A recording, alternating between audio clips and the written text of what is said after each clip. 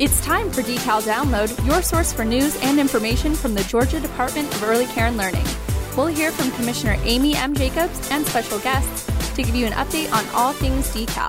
This is Decal Download. Downloading now. And welcome back to Decal Download. I'm Reg Griffin, Chief Communications Officer here at the Georgia Department of Early Care and Learning with Commissioner Amy Jacobs, as always. Well, our food, our future. October is National Farm to School and Early Care and Education Month. And Commissioner, thousands of schools, early care and education sites, farms, communities, and organizations across the country are all celebrating food education, school gardens, and lunch trays filled with healthy local ingredients. Yeah, October is a great month to celebrate National Farm to School and Early Education Month. And we know how important nutrition and access to healthy meals are just for overall child well-being. And so Decal is excited to be a part of this.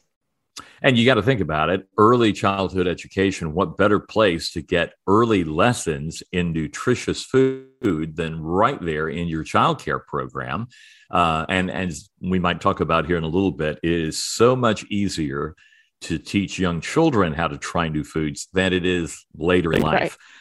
So like us adults, right? Yeah, exactly. Don't even come at me with something new. But yeah, that's the best time to do it. Joining us to talk about National Farm to School and Early Care and Education Month is Diana Myers, nutrition health educator here at Decal, and Kimberly Delladonna, Farm to School Director with Georgia Organics. Ladies, welcome back to the podcast. Thanks. Good to be here. Thank you so much for having us. Well, we're excited to be talking about this. It's always fun. And Diana, let's start with you. What is Farm to Early Care and Education, and why is it so important? Yeah, so Farm to Early Care and Education initiatives connect young children and their families with healthy, locally grown foods, while also supporting farmers in their communities. So a couple of goals of Farm to ECE are to help children develop those healthy, lifelong eating habits, as you mentioned, through exposure to gardening and hands-on food and nutrition education, cooking and local foods, food preparation, to increase access to locally grown healthy foods and meals and snacks, to enhance the quality of the early childcare education experience, as well as to create an environment that enables children and families to make healthier choices. In addition to promoting this health and wellness and high quality educational opportunities, Farm to ECE also continues to expand access to healthy food, encourage family and community engagement, provide additional market opportunities for local farmers, and can support more equitable and resilient communities. So overall, as you mentioned, Farm to ECE is foundation building as it impacts children at their earliest years while their taste buds are developing. So like you said, it's so much harder to change those things later on in life. Not that we can't change, but it just becomes more challenging. So we really grasp those children at that youngest years during the 0 through 5 age range during their growth and development.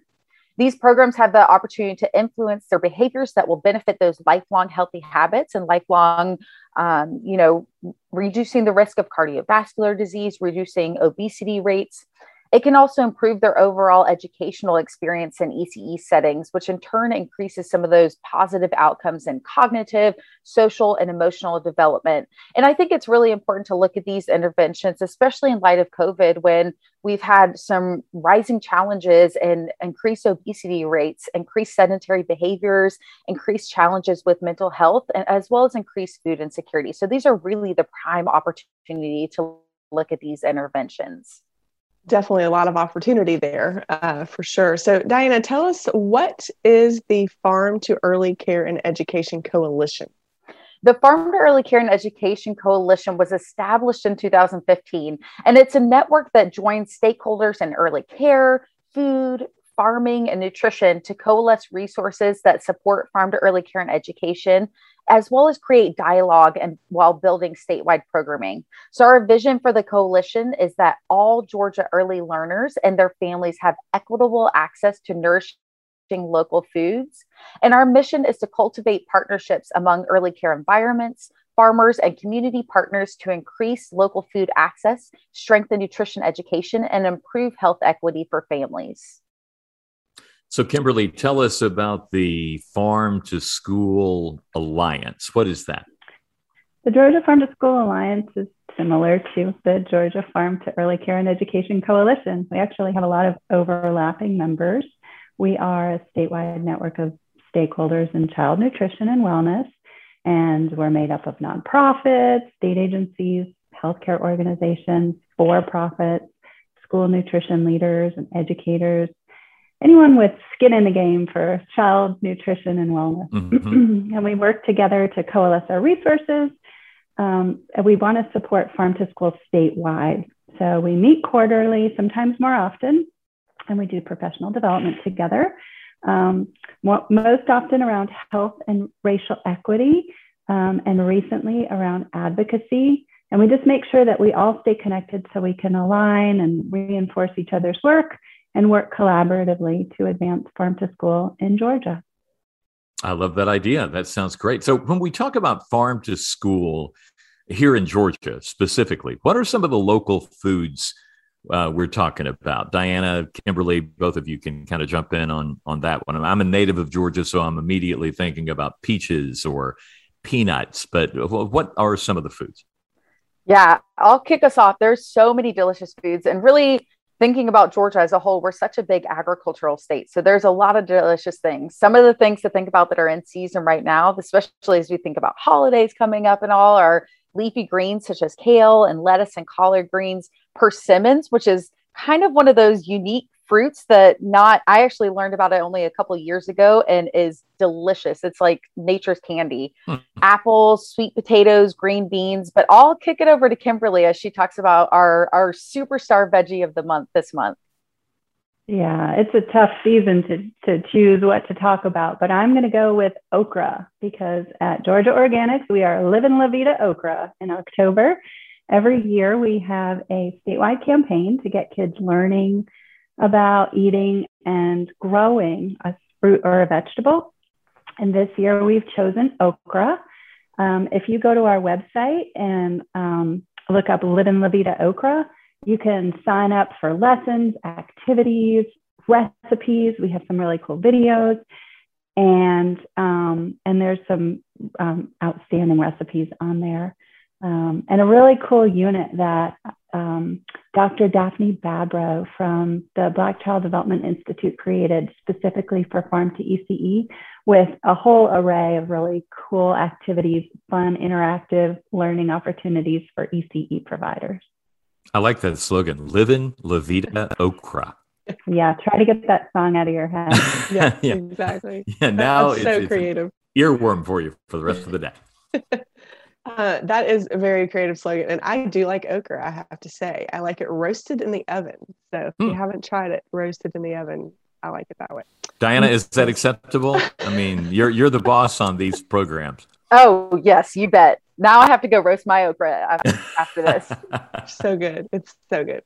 All right. So I hear the Farm to School Alliance and the Farm to ECE Coalition recently released the 2021-25 strategic plans. Tell us about the process of creating this plan and what are some of the key goals and strategies within that plan? Yes. So we just released that plan and we're so excited and really proud of the final product.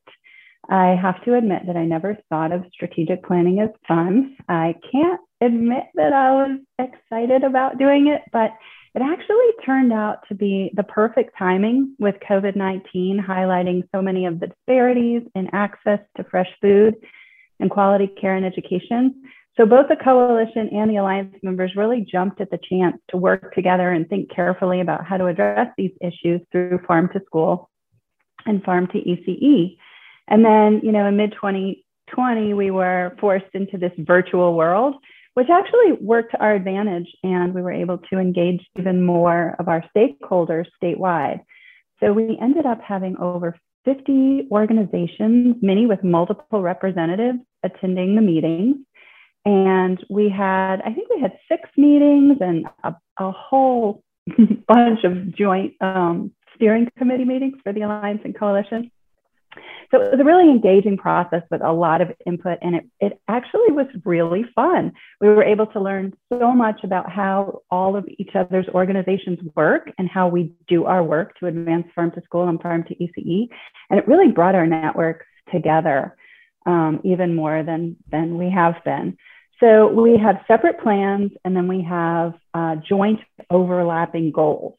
And our joint goals are to increase knowledge and understanding of farm to ECE and farm to school, to support policy, systems, and environmental changes, to institutionalize farm to school and farm to ECE, and to evaluate our work and document the impact. So that was released last May, and we've started out really strong. And we have a policy advocacy committee that recently requested and received a governor's proclamation. And Governor Kemp declared October Farm to School and Farm to Early Care and Education Month. So we get to celebrate all month long. That is great news. And we're talking, if you're just joining us, with Kimberly Delladonna with Georgia Organics and Diana Myers with Nutrition, our nutrition division here at DeKalb. She's our nutrition health educator. So tell us about Farm to School and Farm to Early Care and Education Month. And Diana, what is the significance of that proclamation from Governor Brian Kemp? I have to say, as Kimberly mentioned, this was such a major part of our strategic plan, was to have these joint goals. And one of those objectives of that joint goal of supporting policy systems and environmental changes to institutionalize farm to school and farm to ECE was to achieve that governor declaration of the Georgia Farm to School and Farm to Early Care and Education Day. And as we look across Georgia, so many Georgia agencies, schools, ECE providers, parents, students, farmers, and communities are all already collaborating to implement farm to school and farm to ECE programs to increase that access and education around fresh, local, and nutritious foods, which helps to reduce childhood obesity. And this is such a big step to have this recognition of the importance of these programs from the state level. And not only is it a big step, but this is the first time that we've ever had this declaration of this entire month as Georgia's Farm to School and Farm to Early Care and Education Month. And the hope is that, we'll continue this momentum. We'll have another one of these months next year as well. And hopefully next year, we'll be able to have some in-person things as well, so we can have local leaders that are able to go across the state and experience those farm to school and farm to early care and education programs firsthand in our programs across the state. I was going to say, you're somewhat limited this time around because of the pandemic and the COVID variant. I know I love seeing your pictures from the field with children experiencing these new foods. There's nothing quite like that, to see that firsthand. Yeah, and I will say we were looking up some of the Live in La Vida okra, some of the pictures that schools and early care centers have been posting throughout the month. And seeing pictures, especially of the younger kids right next to the 7-foot tall okra and harvesting it and tasting pickled okra versus raw okra versus roasted okra, like the commissioner was talking about, tasting all those different things. It's been really exciting to see what our early care programs and schools have still been able to accomplish despite being in the midst of a pandemic still. Yeah, if you can handle the cuteness overload, you should search hashtag Live in La Vida Okra, and you can see all those adorable pictures of little kids tasting okra. Oh, great. Yeah, we will. Well, let's talk about what does this actually look like on the ground with our ECE programs. So Diana and Kimberly, what are some ways that early care organizations can implement farm to ECE in their work? What does that look like? So as I mentioned, October Farm to School Month resources include a unit for ECE providers. So there's some very simple ways to implement farm to ECE, from simply planting seeds in egg cartons on windowsills or in little plastic baggies so kids can see the seeds sprout. A simple taste test of raw okra, 2 pieces of okra sliced thin, for a toddler, is a great way for them to experience a new fruit or vegetable and expand their palate. And the unit also has more advanced activities if you really want to get deep into the nitty-gritty of farm to ECE and farm to school. And then we also have on our website a comprehensive guide for providers called Getting Started with Farm to ECE. So if you're looking for a way to set goals, an action plan, and implement a Farm to ECE program through your meals and with gardening and in your education curriculum, there are guides to help you plan and succeed all the way through a comprehensive Farm to ECE program. Great idea, great resources. Now, Kimberly, I can see this happening in a childcare program, but can families also bring these concepts into the home environment?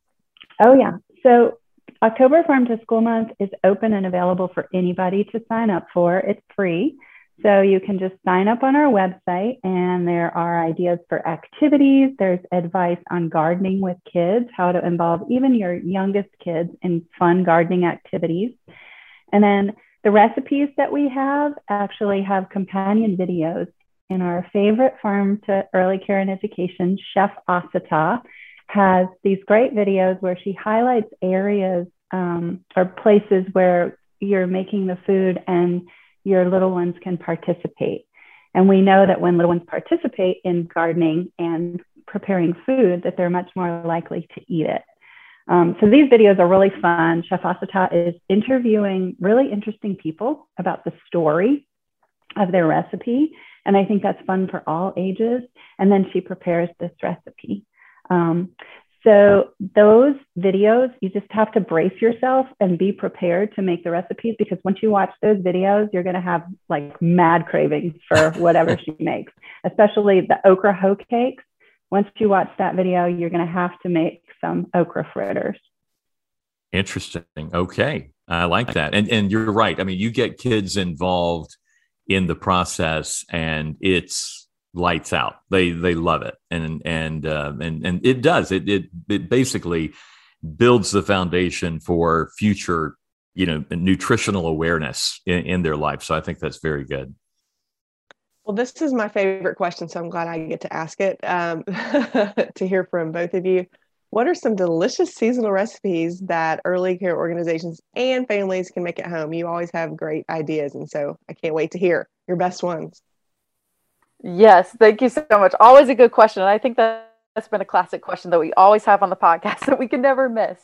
So thinking about some of the seasonal items that we have in season right now, I think one of the things that Kimberly was mentioning is it's so important to get kids involved in the cooking process and understanding that food doesn't necessarily come in this box from the grocery store, but those things are grown and harvested and produced by our local farmers and then have a process to be created. So one of the things that's just kind of a simple, basic recipe is even making homemade applesauce. So taking those apples and making them, it doesn't just come from a carton or from a can, but you can actually produce that applesauce and it brings out those rich flavors. And an added bonus would be to do some type of a taste test with raw apples. Making sure they're age appropriate, but having a taste test with raw apples and then tasting that applesauce and having kids be able to mash it together and put in the cinnamon and all the measuring aspects of it. Also, another thing too is, it's sweet potato season. And so adding sweet potatoes is some of those things like a hearty vegetable soup or adding it to chili, bringing out some of those flavors that you don't necessarily think of traditionally, but adding them to some of those robust meals. Also doing some type of I've cooked, so I know traditionally collard greens are cooked, but I've also marinated collard greens, and it takes away some of the bitterness that collard greens sometimes have when they're raw, and adding some of that marination to it as well. But again, I'll have to pass this back over to Kimberly because we have so many delicious recipes. Commissioner Jacobs, you already mentioned roasting okra, so that's one that we've got to add to the list. But Kimberly, what are some of those other delicious okra recipes that we have for this month? It's hard to choose because they are all so delicious, but I think my favorite one is called bamia. And it's a simple recipe. It's a Palestinian recipe. It was submitted by our former Farm to School intern because she knew that I was actually not a fan of okra. I'm only a recent convert to okra. I am one of those anti-slime texture people. So it was a recipe that she submitted to try to get me to like okra, and it worked. So this recipe, it's got a beautiful story because Our intern Yaza learned it from her mom, and her mom learned it from her mom, and her mom learned it from her mom. So it goes back to the beginning of time. And it's simply okra and olive oil with tomatoes and cilantro and lemon. But the preparation makes it just magical. It's got a great texture, and it's just not at all slimy. And you'll notice that all of the recipes in our collection kind of eliminate the okra slime. So that was my influence, I guess, on the collection. And I apologize to all you okra slime fans out there who want it, but we actually have an activity in our activities section where you can make a whole vat of okra slime if you really love it. So, bamiya. Make the bamiya. I love that. I wondered if we were going to address the slime factor in okra. I'm glad we did. We're totally transparent here at Decal Download. So Diana, where can folks get more information? They've listened, they're on board, they want to be a part of this. Where can they go? Yeah, good question. So we have over on, if you go to decal.ga.gov, under programs, if you click on the nutrition tab, there's a bunch of different left-hand tabs that have various information about CACFP and summer food service program, but there's one tab specific to farm to child nutrition programs. So it's inclusive of all farm to blank. So you can go on there, and there's various, you'll see the proclamation. It's a fancy proclamation that's signed by Governor Kemp, as well as our strategic plan. But it also includes activities and resources related to, as we discussed today, food education, gardening, local foods. We have a Harvest of the Month calendar that was created in partnership with Quality Care for Children and the Department of Education, as well as Georgia Organics. And it also includes some links to community partners to help connect to and begin some of these farm to ECE programs. And also, as Kimberly mentioned, we have that Getting Started with Georgia Farm to Early Care and Education guide. And that's such a good guide, especially for beginners. I think sometimes it can feel intimidating when you see pictures of these huge, beautiful gardens and farm stands and all these various larger iterations of farm to ECE. And that's a great way to really break that down and just have some of those smaller activities that you can get started with, and also have some action planning in there as well. So that can be found on our website. And then Kimberly, I know you have some resources as well. Yeah, so everything that I already mentioned is accessible on the Georgia Organics website, so georgiaorganics.org, and you can go to the Farm to School page, and that's where you can sign up for Live in La Vida Okra. That's where you can also find the Getting Started with Farm to ECE guide. There's a directory of local sources there if you're looking for a place to purchase okra. And if you really want to geek out on the Farm to ECE Coalition and Farm to School Alliance strategic plan, that's there too. And that one is actually a really good read with interesting facts like the history of Farm to School and Farm to ECE in Georgia and a list of member organizations. So honestly, there's probably more resources there than anybody has time to read. But there is also a link there for registering for our upcoming Farm to ECE virtual lesson, which will be presented from a provider's garden. And that will be today, Wednesday, October 20th at 3 p.m. And if you missed that, if you're listening to this after Wednesday, October 20th, you can access that on our YouTube channel. We're going to record it. And it's there with a whole bunch of other recorded workshops that we've done with Farm to ECE guidance. Lots of great information today. And I what I'm hearing is, you think about the classroom setting and all of the opportunities for education, but those opportunities continue at snack time, at lunchtime. We can really continue to educate our children in an area that's going to have a huge impact on their lives around meals, right? Absolutely. And I think, when you just think about cooking in general, you think about measurements, and you think about when you're doing a taste test, you're able to measure how many kids liked it versus how many kids maybe didn't love it that day. And, there's so many wide spectrum things, not just the healthy habit building, but just mathematics and science and fine motor skills and gross motor skills. There's just such a wide variety of learning lessons within these programs. Yeah, absolutely. All right. Well, great information. October, it's a great month. So many things. We have pre-K week in October. Now, and if you didn't already know, that we have National Farm to School and Early Education Month as well in October. So get involved and be a part of these great initiatives. And Diana, I would be remiss for our Decal family if I didn't ask you about your new baby girl, 4 months old now. Yes, she just turned 4 months, which I can't even believe it. So she's sitting up with a little support, so she's looking so big, and she's just smiley and happy. And she started touching some okra, so I've already started some of those sensory. You know me. She's touched some basil, some tomatoes, and some okra, so she's already started some of those sensory food activities as well. I love it. I love it. Well, we're gonna have to get some pictures, and with parental, agreement, we'll post them for our team to see, because I know they're excited for you guys. But so great to hear that she's doing well. We missed you while you were away, but we were all away for that matter. So it's been a different year. A pandemic baby here is what you have, basically, and it's quite a story to tell in the years ahead.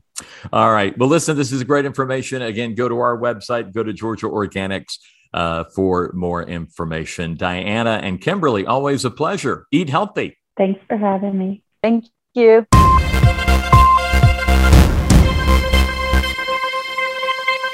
And now a Decal Download Extra. Beginning October 18th, all licensed Georgia childcare providers are encouraged to apply for a 4th round of stable short-term assistance benefit for licensed entities from the Georgia Department of Early Care and Learning. As you know, funding for Stable Forward comes from the American Rescue Plan Act, passed by Congress earlier this year, and it will help childcare providers and families with workforce support, childcare tuition relief, cost of facilities, supplies, materials, and food. And Commissioner, as you know, there is a lot of interest around this 4th round of Stable. Yeah, and we know there's a lot of need for childcare throughout our state, which is why we have created Stable Forward. And I think the big news is, we have done 3 rounds of Stable previously over the last year and provided $165 million to childcare providers to do just exactly what the name says, to stabilize their business so that they're open and available for children and for families as they get back to work into a normal routine. But Stable Forward is just a little bit different for a couple of reasons. One, it's a lot more money. It's a minimum of $871 million to childcare providers throughout the state. And it will be in ongoing monthly payments for about 23 or so months, depending on when you apply. So a lot more financial support coming through Stable Forward for childcare providers. And the man with the plan behind all of this that we have enjoyed having on these podcasts to kind of walk us through the complexities of applying and receiving this funding is our good friend Woody Dover, who is Enterprise Project Management Director here at Decal. Woody, welcome back to the podcast, and welcome to Stable Forward. Pretty exciting. Hey. Thank you for having me. It's really exciting. I think it's a tremendous opportunity to really assist childcare providers in the state of Georgia in a way that's so meaningful and something we've never experienced. So hopefully it has the impact we want it to have, and that it helps providers sustain their businesses, to support their workforce and support the needs of Georgia's families and children and their childcare needs in the years ahead, and really kind of help us to rebuild, from the impacts of the pandemic thus far. $871 million seems like a really large sum of money, and it is. But when you think about trying to have to distribute it across, 4,000 or more providers, and do so in a sustainable way, so you're providing predictable revenue or income to these providers to help them sustain their businesses over the next couple of years. It doesn't go as far as you think when you plan it in that way. And we really want to make sure that those providers who can apply will apply and receive the funding that they need. We've really tried to tailor the way the payments work so that it does take into account like the impact of COVID and how it has negatively impacted providers relative to where they were pre-pandemic. So what we're trying to do is really balance, each provider's individual circumstance today versus where they were before, and try to provide a grant payment structure that supplements the income or the revenue stream that they have lost due to lack of attendance or lower attendance. And so that's really the goal. We've used the data that we've gotten from the prior stable rounds to really try to inform us in a really logical way. But at the same time, the guidance on the stabilization funding is really that we need to be logical, have a basis, and trying to understand how we're paying relative to providers' costs, but also do so in a simple way that's not burdensome to a provider, so that it's easy for them to apply, understand, and get the funding that they need. So, trying to balance those different priorities, it can be challenging, but I think we've done a really pretty good job of doing that.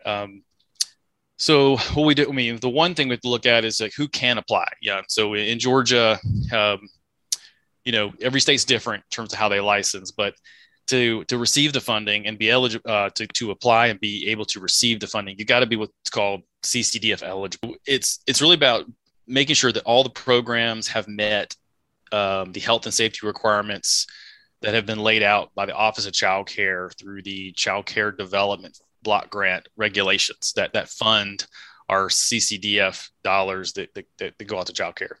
So those are pretty rigid standards in a lot of ways. Fortunately, Georgia's licensed providers, if you're a licensed provider in the state of Georgia, you meet those standards. So that helps us to really identify those providers who can and cannot receive the funding.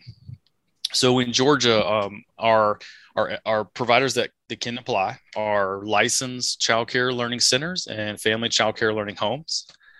And then we also have circumstances where we have child care centers and family child care learning homes that have been issued what's called a temporary license, but they have also received an initial licensing visit. So the combination of that factor means that they're essentially in our regulatory structure. They're meeting all those requirements as a traditional license program is, even though they still have that temporary license. So it's just like a matter of time before they complete certain things, but they're in the regulatory structure. They're getting their visit to ensure that they're meeting all health and safety standards. And then finally, we have what are called child care partners who are partially funded through Head Start and early Head Start funding, but are also partially private pay or maybe CAPS providers. So we're really about trying to help those providers for the portion that's not funded through other federal dollars like Head Start, early Head Start. So those are our eligible providers, or those are the providers that can actually apply and receive the funding based on the standards set out by the Office of Child Care. Now, I know we've learned a lot, as you said, through the first 3 rounds of Stable. You've developed what we're calling a fair and equitable formula for determining the amount of each Stable forward payment. Can you kind of walk us through how that works? Yeah, the calculation is really a 2-part calculation. One part is to establish what would be considered a base level of funding to ensure that all providers who can receive funding are getting some degree of funding so that they can, sustain their businesses.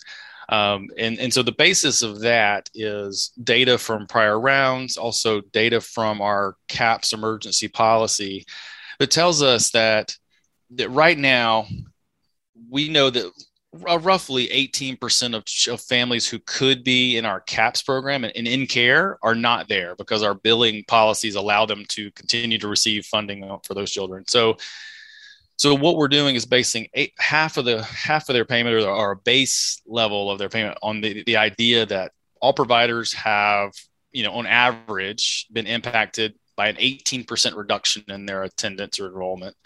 And so what we do is we'll fund every provider at 18% of their estimated pre-COVID attendance. So for instance, if a provider had 100 children pre-COVID, the assumption here for this base level funding is that they've lost 18 children, 18, paying, families or children are no longer there. So they've lost that revenue, which makes it more difficult to, sustain teachers, buy supplies, maintain your building.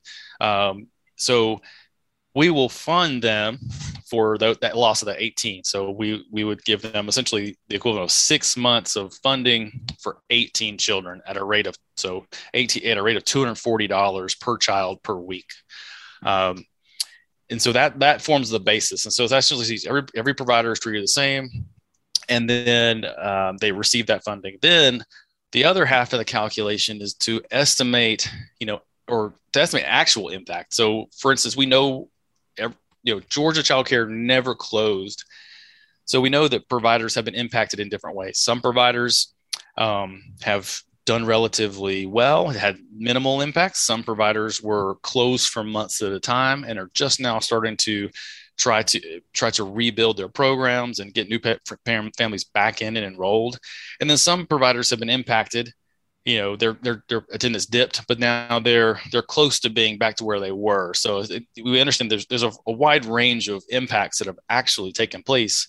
And so we want to be able to add additional funds on top of that base layer for providers based on how they were impacted. So what we're going to do is we have some good data that allows us to estimate their pre-COVID attendance based on their capacity. And so we'll take that pre-COVID attendance, and then in the application, so it's a really simple application, they're just going to tell us what their current attendance is, or really their attendance for the month of September. And then we'll take the difference and so really the difference, if their COVID attendance, if their attendance now or in September is less than their pre-COVID estimated attendance, then we'll fund that difference. So example being, we have the same program, 100 children pre-COVID. So say they apply today on the 18th, and they tell us, well, they now have 90 children in care. So now so what they're telling us is relative to the pre-pandemic, they have 10 fewer children in care. So what we'll do is, in addition to funding them for 18 children for their base level, we'll fund them an additional 6 months of payments for 10 children. So it'd be 10 children times the $240 per child per week times 6 months. And then those two get added together to form the total eligible payment. And then what we'll do is take that total payment, and then we're going to distribute it a monthly amount over the life of the funding. So right now for this first round, there will be 23 months between the application and the end of the funding in September of 2023, when we have to finally liquidate it. So what we'll do is spread that total amount over the 23 months, or, for this round. And if there's a round later, the next rounds will be fewer monthly payments, but we'll spread it that way. And the idea being is you're calculating this total amount of award, and then you're distributing it equally over the future months to create a sustainable, reliable funding stream to these providers. So, in an effort to try to, make sure that we can cushion anything we don't know or can't foresee, but also help for, all the impacts that they've absorbed thus far. Right. Commissioner, I know we have shared this plan with our child care advocates and child care providers around the state. What kind of feedback are you hearing at this point? How can you not be positive about $871 million? And so far it's positive. I think providers are just anxious to actually see the application and see how it all works, because it's just a slight bit different, but it's better. I feel like, Woody, I hope you can agree. I think some of the feedback we got, last time was, can you please make this a recurring payment? And we just couldn't do that because we didn't have this large amount of money when we were making those stable 1, 2, and 3 decisions. But I feel like we've tried, and Woody has done an amazing job of really listening to providers and what really helps them the most, by not only making this process as simple as possible while still meeting all the federal guidelines, because there are more federal requirements with these dollars than in the past, but also making it a recurring payment so they can count on it and budget for it and plan for it as they make their business plans over the next 2 years. So I think it's positive, and I feel positive from our end that we've really tried to listen to providers while at the same time making sure we meet all our federal requirements. All right. Well, stay tuned for more information. Woody has promised webinars and more information as needed as we're going through this process. And Woody, I guess the best place to send any questions that providers might have is at stable@decal.ga.gov. Is that right?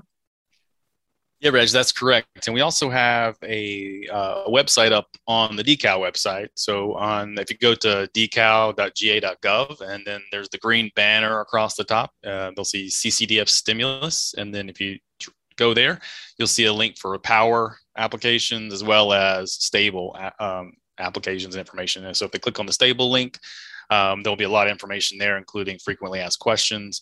And we'll have a sample of the application up very soon. And we'll continue to update that information on that site regularly as we have additional items to add. Very good.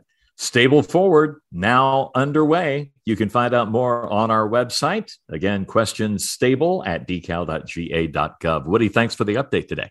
Thank you. Thank you for your time. Now your questions from the water cooler. Hello, my name is Cheryl Wilhite, and I'm a senior manager in the Human Resources Department. My question for the commissioner is, what would you say to someone considering opening a new child care program in Georgia? Well, Cheryl, thank you for that question. So we definitely hope we start to begin to see child care programs opening up throughout our state. And there definitely are some requirements. First and foremost, I would say definitely check with your local county or city to make sure what their requirements are for businesses. But then we have a lot of resources at Decal through our applicant services unit. We have a free training to help get you started even before you maybe even make that final decision on what the requirements are. And then, of course, we can walk you through what that process is to become licensed. So it's a multi-step process, but we have a good team on board to help you through that process so that you can become licensed and begin serving children in your area. You know, it's interesting. I was talking to Rob O'Callahan the other day in our research department, and during the pandemic, we've actually seen an increase in the number of child care learning centers. A decrease in family, I think, but an increase in the other. Yeah, and I think if you look at it overall, we have remained stable throughout the pandemic, which is good. A lot of states have not seen that. I think, some of those states did require childcare to close. We didn't. Our governor kept childcare open during the pandemic because he knows how important it is for families. But also, I believe, the federal dollars have helped. We've done the Stable and now Stable Forward. And I think, anecdotally, I would say that it's helped to stabilize the industry. So I think that's good news for Georgia. And one thing you've repeated throughout all of this in discussions, both with advocates and with child care providers, is, if anything, the pandemic has once again emphasized the importance of child care available in Georgia just to continue moving the economy along. Absolutely. I think that is a silver lining of the pandemic. We at Decal, we talk about the importance of childcare for many different reasons, but I think everyone across the state and really the nation has even more recognized now how important it is, not only for children and, the early brain development, but also for parents. Parents need childcare to go to work. And of course that, definitely infiltrates our economy. So multiple benefits for childcare. And I'm silver lining of COVID for everyone to recognize the importance of the availability of childcare. And it's time to give you a chance at winning a nice prize in the Decal Download Quiz. We'll draw one name from all the correct answers we received to this question. What were some of the farm-to-school foods specific to Georgia discussed on today's podcast? What were some of the farm-to-school foods specific to Georgia discussed on today's podcast? Email your response to decaldownload@decal.ga.gov. You could win a prize from Andretti Indoor Karting and Games, Chick-fil-A, Fernbank Museum, Georgia Lottery, Gwinnett Stripers, the School Box, Six Flags Over Georgia, Stone Mountain Park, Skyline Park at Ponce City Market, Wild Animal Safari, and Wild Adventures Theme Park. Email us at decaldownload@decal.ga.gov. Thanks for playing and good luck. Thanks for tuning in to Decal Download. For more information, visit our website at decal.ga.gov. The conversation continues on Facebook, Twitter, Instagram, YouTube, and Pinterest. Follow Commissioner Jacobs on Twitter at COMM Jacobs.